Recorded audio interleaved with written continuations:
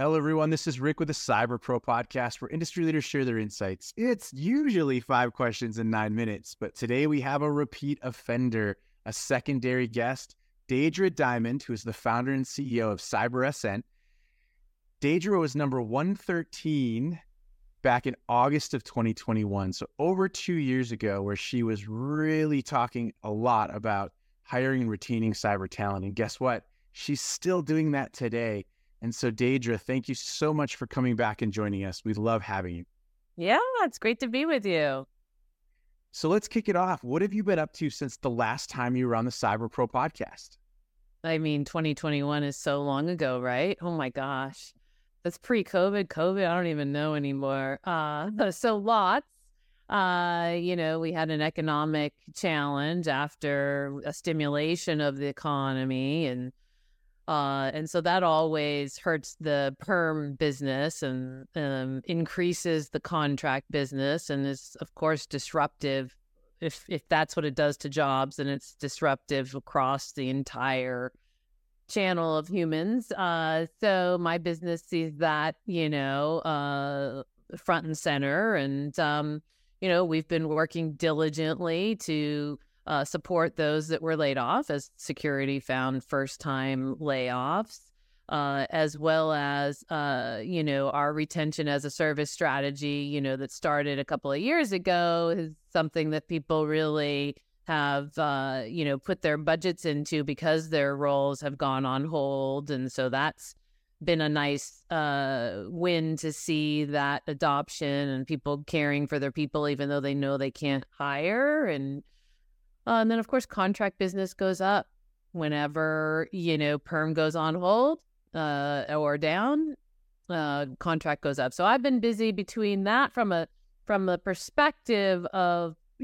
our platform and our services. So our platform, provides our matching services that is, half the cost or more, or less, excuse me, you know what I mean? And then, of course, automation of job postings and offering that free is just coming to us now, and saying, you know what, we can't service the world anyways, even, let them post their jobs for free. So I'm moving into that now. That's amazing. I am curious to get your insights because you're so keyed in onto the talent side. We all know there's a skills gap. We all know on the other side of that skills gap is a burnout path. And we know there's tons of really cool people doing tons of really cool stuff in there. But you're right. This is the first time we've seen security take a riff or any type of event like that, but we still have open job recs. So what's going on? Yeah.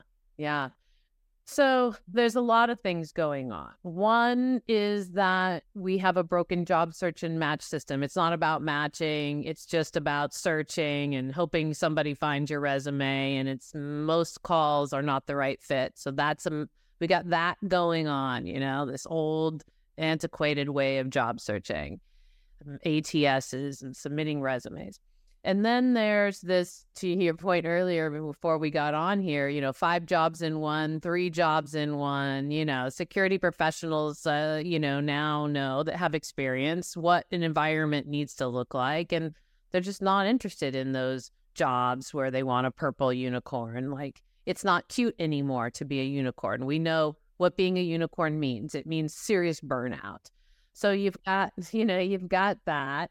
And then in terms of, skills and what's out there at any given time, there's been about 160 to 165,000 jobs posted a month in cybersecurity in the U.S. We have them all at CyberSN. We've been doing that for 13 months now, and we take them down every 30 days. So they're refreshed. So they're staying at that number. And so when you look at those job descriptions, they're just trash. Most of them are trash. You don't even know what they're looking for. There's no money associated. You have no idea what is a must-have, what isn't. And so you've got the fact that even if the job isn't a purple unicorn, who knows what it is. And again, even if a practitioner is laid off, they're not going to just answer 100,000 job ads. Right. Like, Doesn't make any sense. So I have the breakdown between all the roles. It's the analyst, if you will, is usually somewhere around 70,000 of it. And the challenge with that is an analyst title means nothing.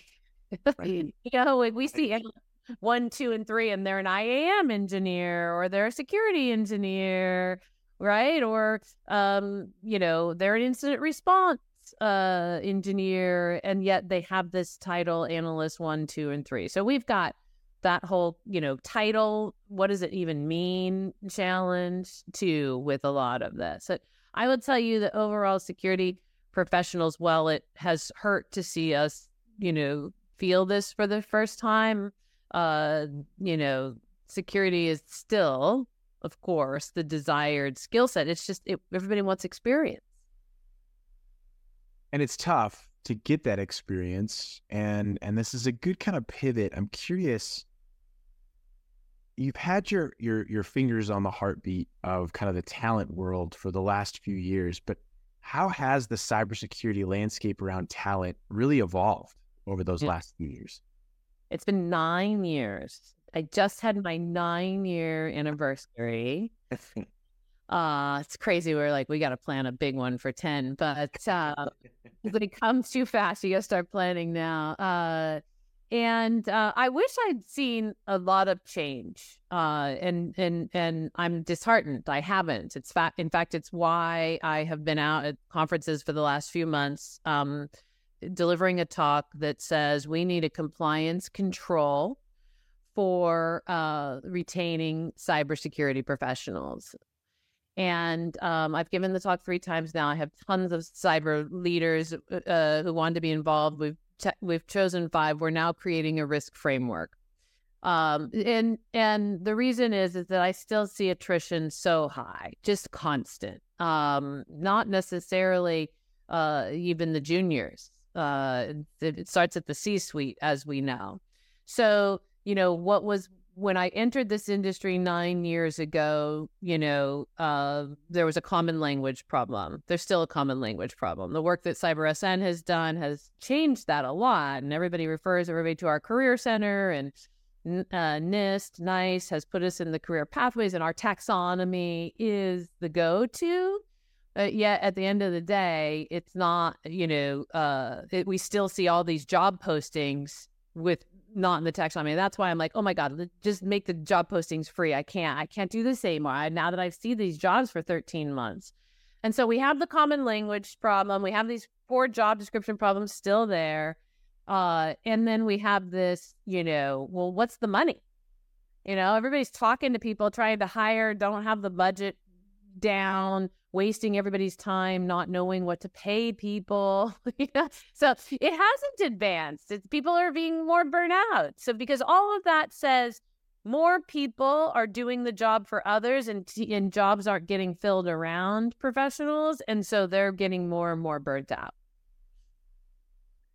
So let's move forward into the future a little bit and talk to me about what might be some cool trends or approaches that you're excited about, or maybe that you're driving and really is going to drive this story. Yeah.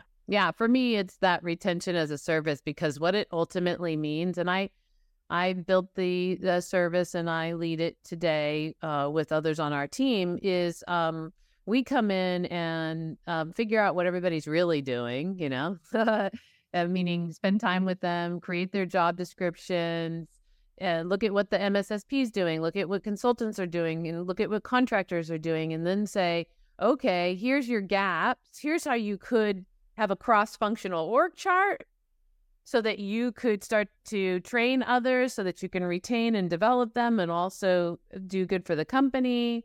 And, looking at income, assessing that, assessing education and training that these folks want, and being the person, the company that can hold that conversation to get that done, because every leader wants to do it, but they don't have the time. And it's not just managing those individuals' careers. It's about making cross-functional development plans so that you can grow and develop people. And I think that, the firms out there, the big, huge for consulting and all that do this, as I understand. And mine just came as a genuine, my friends need my help. Right. And, they all do this. The challenge is they don't really speak cybersecurity. So, I mean, it's a totally different game. So I'm loving that because let me just tell you, I went to a meeting with the head of security for a hospital this week already for the retention as a service offering. And I know what he has on his plate. And that's the hospital is hardcore, man, hardcore. And I expected he'd show up really stressed out. And he came and he was just had a big smile on his face. He was so excited. And I said, oh my God, I totally expected you to come stressed out. Like, I know how much you've got on your plate. Like, we've done all our intakes. And he goes, are you serious? This is the one call where it's about taking care of me and my team. I'm so excited about what we're doing. I am relying on you all big time to help me and help us, move this forward. You've got people that have been together for periods of time and they want to figure out how to stay, but everybody gets their breaking point if it's just constant fighting fires and you can't get ahead, right? So this whole problem that everybody's having requires some love and understanding of how these departments can function with technology and function with services. And I love what we're doing. I couldn't do it without, Dom Glavage, our Chief Security and Technology Officer. He's behind all my taxonomy and everything else, and his team. But between his team and the services team and myself, we crushed this offering, and it feels good. It feels good to see these services.